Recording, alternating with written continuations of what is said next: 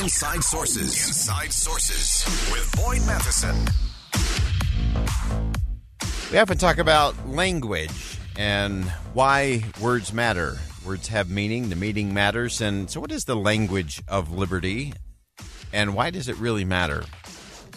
And I want to take a little tour in this final segment today here on Inside Sources and go back to the great Rabbi Lord Jonathan Sacks, who sadly passed away far too early, but one of the great moral voices of our time. And he gave us some really interesting perspective in terms of words and language and why they matter and why they mean so much to a free society. And he begins by talking about how in the Torah there is really the question of, can freedom and order exist? Can freedom and order coexist in the human sphere? And can there be a society which is both free and just at the same time? Because we can have a lot of alternatives, right? You can have freedom and chaos.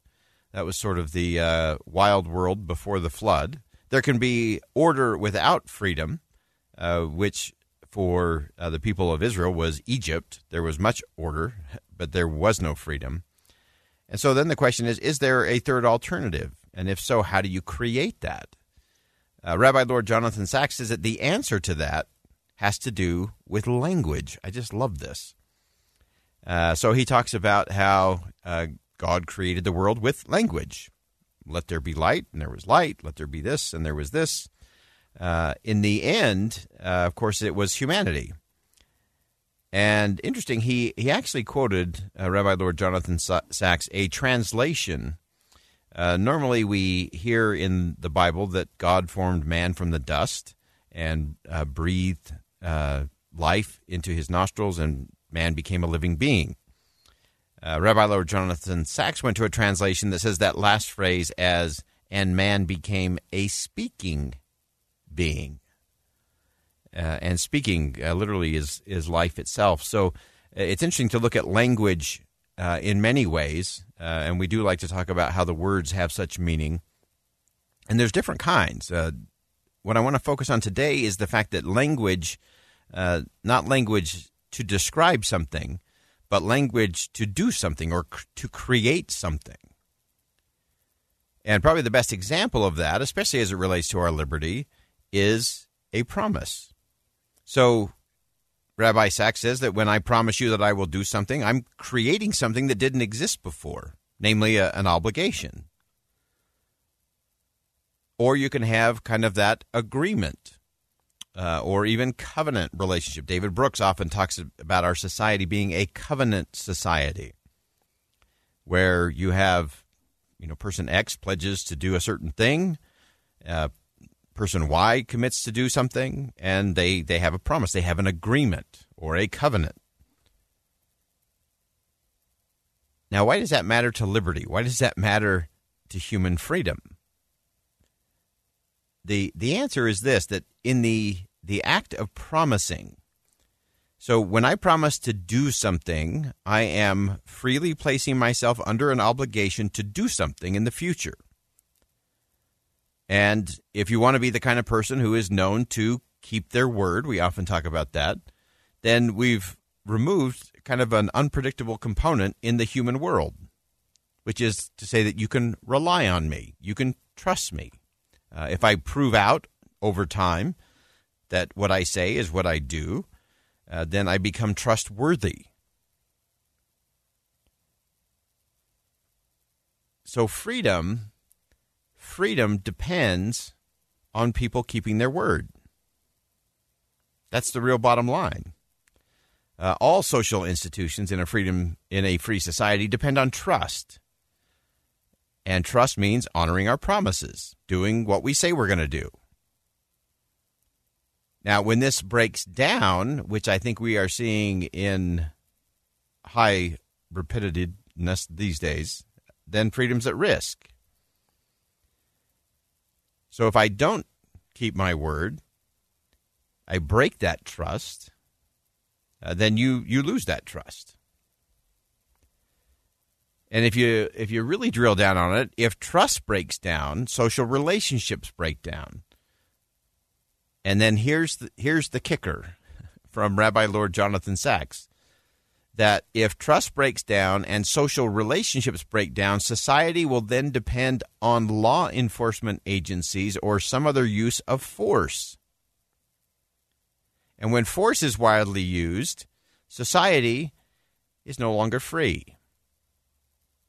And the only way free human beings can form collaborative, cooperative relationships without force is by verbal undertakings honored by those who make them, keeping our promises, keeping our word. So that's such an important thing, because if we don't have that kind of trust, if we don't have that kind of language in our society, there is no way we can hire enough enforcers, whatever you want to call them, to keep all the rules and all the laws and all the things. So we have to trust each other. Freedom needs trust above everything else. And trust needs people to keep their word. And keeping your word, that means that the words that you say, promises you make, those are the critical piece of the puzzle. And I know it can be very easy, especially in today's world, today's business world. It's always tempting to break your word when it's to your advantage. Well, I said I would do this, but you know what? It's really not convenient today. Or I have a headache. Or I really don't want to do that anymore. Or, wow, I got a better offer somewhere else. It's easy to do that. It's easy to break your word when it's to your advantage. Of course, then when another person breaks their word, then we're up in arms and we're, yelling and screaming and saying what an awful, horrible person they are. But we have to come back to this whole idea that a free society depends on trust. Trust depends on you keeping your word. And so when we start to lose that, again, we look at all of the indicators of trust in society today, and we've lost trust in institutions of government. I think trust in Congress is in the single digits. I think there's actually more trust in the coronavirus than there is in members of Congress these days. We've lost trust in the executive branch. We've had a great undermining of trust in the judicial branch, in the courts. And most concerning to me is that we continue to lose trust in each other. And that's the one that I worry about the most. And so bringing it all full circle in terms of words, again, words have meaning, the meaning matters, and how we go about all of this really makes a difference in our society, because a free society depends on trust. And again, we create those opportunities through our language, through our word. It's where we get into things like integrity. Is it situational integrity? That's not really integrity at all. And how do we perceive each other? So to me, it's not only having your word mean something, it's what you create with those words that allows people to trust something.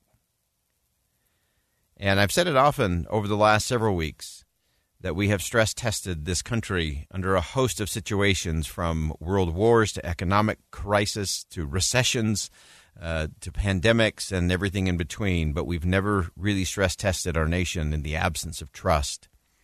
And so as Rabbi Lord Jonathan Sacks broke it all down, never break a promise. Do what you say you're going to do. Because if we fail to keep our word, eventually, we lose our freedom. Words matter. I'm Boyd Matheson. Thanks for joining us on Inside Sources today here on KSL News Radio. And as always, as you go out into the world today, make sure you see something that inspires, say something that uplifts, and do something that makes a difference. KSL FM Midvale, KSL Salt Lake City. Listen on any smart speaker and in your car at 102.7 FM. KSL News Radio, Utah's all-day companion for news,